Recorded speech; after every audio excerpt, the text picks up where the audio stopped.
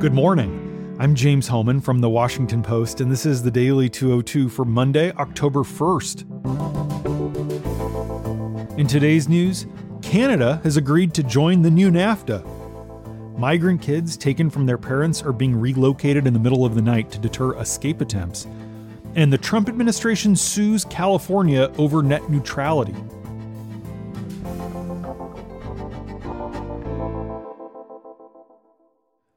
But first, the big idea.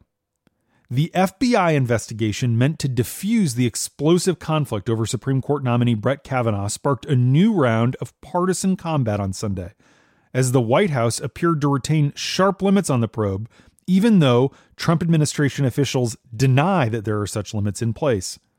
Press Secretary Sarah Huckabee Sanders and presidential counselor Kellyanne Conway said in TV interviews that the White House has placed no limits on the FBI investigation into claims of sexual assault leveled against Kavanaugh, but they both said the administration is also opposed to a, quote, fishing expedition that could take a broader look at Kavanaugh's credibility and behavior.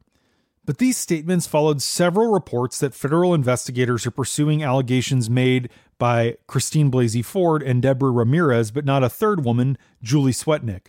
Swetnick signed a sworn affidavit accusing Kavanaugh of sexually aggressive behavior and being present at parties where gang rapes occurred. Kavanaugh emphatically denies any wrongdoing. Trump himself tweeted late Saturday that he wanted FBI agents to, quote, interview whoever they deem appropriate at their discretion.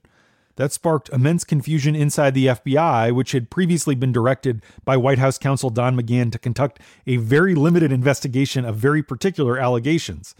And a senior U.S. official speaking on the condition of anonymity to describe internal conversations confirmed Sunday that Swetnick is not expected to be interviewed. The same official told us that interviews pertaining to the other allegations will be limited to only Kavanaugh, the first two accusers themselves, and only people who have been identified as being physically present for those incidents, not anyone who could provide other forms of corroboration. Don McGahn, the White House counsel, who has been the lead official tasked with getting Kavanaugh confirmed, is most directly involved in guiding this investigation. He's been in frequent touch with Republican senators about its scope, but he won't even speak with Senate Democrats about it. The White House is pushing the FBI hard to get a report sooner than the Friday deadline so that they can get Kavanaugh confirmed. One reason they want to move quickly is that they're worried more women will come forward with accusations. The order to the FBI was signed by Trump, but it has not been made public. The only official description of the parameters has come from Judiciary Committee Chairman Chuck Grassley, a Republican from Iowa, who said Friday that the FBI investigation will last no more than a week and will be limited solely to, quote, current credible allegations against Kavanaugh. But he and his office declined to give any clarity as to what that means. The FBI still hasn't contacted Christine Ford for an interview, but Debbie Ramirez, who says Kavanaugh exposed himself and shoved his genitals in her face when they were students at Yale, spoke with the FBI on Sunday. Meanwhile, Charles Ludington, a former varsity basketball player and friend of Kavanaugh's at Yale, tells the Washington Post that he plans to deliver a statement to the FBI field office today in Raleigh, detailing violent, drunken behavior by Kavanaugh in college. Ludington, now an associate professor at North Carolina State University, says in one instance, Kavanaugh initiated a fight that led to the arrest of a mutual friend. He writes, quote, when Brett got drunk, he was often belligerent and aggressive. On one of the last occasions I purposely socialized with Brett, I witnessed him respond to a semi-hostile remark, not by diffusing the situation, but by throwing his beer in the man's face and starting a fight that ended with one of our mutual friends in jail. Ludington says he was deeply troubled by Kavanaugh appearing to blatantly mischaracterize his drinking in Senate testimony. To push back, Senate Republicans last night released a memo from the outside prosecutor that they hired, a registered Republican, to lead the questioning of Ford last week. The prosecutor says that she would not bring criminal charges against Kavanaugh if the alleged incident occurred in Phoenix, which is part of her jurisdiction. This prosecutor, Rachel Mitchell, wrote, quote, a he said, she said case is incredibly difficult to prove. This memo is aimed at assuaging the concerns of a handful of GOP senators who remain on the fence about whether to confirm Kavanaugh. But here's the thing.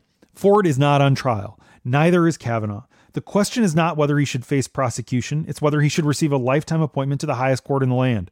This is a job interview, and the Senate is deciding whether he's worthy of perhaps the most prestigious job in America.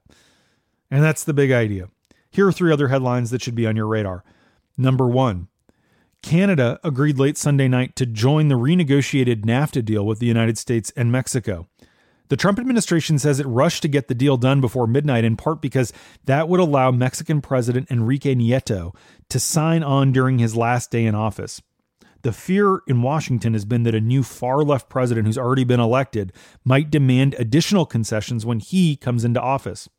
But others say the more likely reason for the rush was that the administration wants the deal to be a selling point for Republicans during the midterm elections, to show that Trump can get results and that this economically destructive trade war we're now engaged in was not for nothing.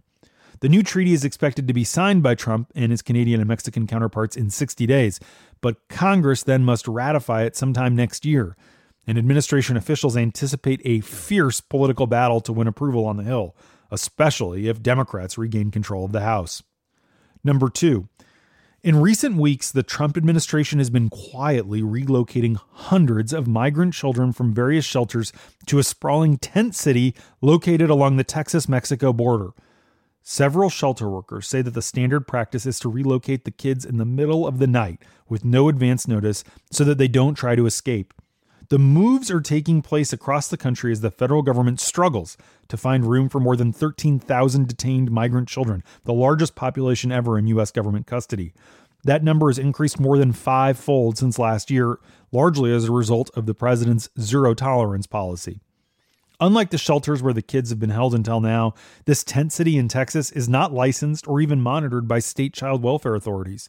That means some kids in the tent city no longer have access to education, though they do have some limited access to legal services. In related news, the Trump administration's hardline immigration policies have stymied the Pentagon's plans to relaunch its immigrant recruitment program. The program allowed thousands of people with critical medical or Asian and African language skills to join the military, but was suspended in 2016 because of concerns over the vetting process. Defense officials bolstered that process and plan to relaunch the program early this month, but they ran into a roadblock. Homeland Security officials said they would not sign any agreement blocking the deportation of immigrant recruits brought in under the program once their temporary visas expire. Number 3. The Trump administration announced Sunday night that it will sue California to block its new net neutrality law. The move by Attorney General Jeff Sessions opens another legal battle between the federal government and California, which has already gone to court for trying to bypass the Trump administration's policies on immigration and climate change. California on Sunday became the largest state ever to adopt its own rules requiring internet providers like AT&T, Comcast, and Verizon to treat all web traffic equally. The Golden State legislators' move came after the Federal Communications Commission scrapped nationwide protections last year, citing the regulatory burdens they'd caused for the telecom industry. But just hours after California's proposal became law, senior Justice Department officials said they would take the state to court on the grounds that the federal government, not state leaders, has the exclusive power to regulate the internet. And that's the Daily 202 for Monday, October 1st. Thanks for listening. I'm James Hohmann. I'll talk to you tomorrow.